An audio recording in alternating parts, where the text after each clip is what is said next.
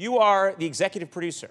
Or an executive producer. It's a great gig. On Santa Clara Diet. Tell me what are your responsibilities there? Nothing. It's the best job in the world. Everybody, most people in Hollywood know this. If anyone comes up to you and says they're a Hollywood producer, it sounds great, but really it means there's a good chance they do nothing. Yeah. Just cashing the checks. Just cashing the checks. Yeah, it's true. Oh, I hear you. It's like a volunteer position. Yeah. It really is. Yeah, it's like there's executive producer and then there's intern above that. I think, yeah. Exactly. That's sort of how it feels sometimes. Yeah, the producer's like, it's just good that I'm here. Yeah. That's kind of the vibe. Well, you know who's not? That's not true. You all day. You know what?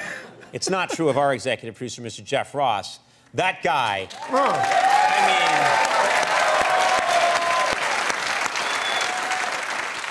By the way.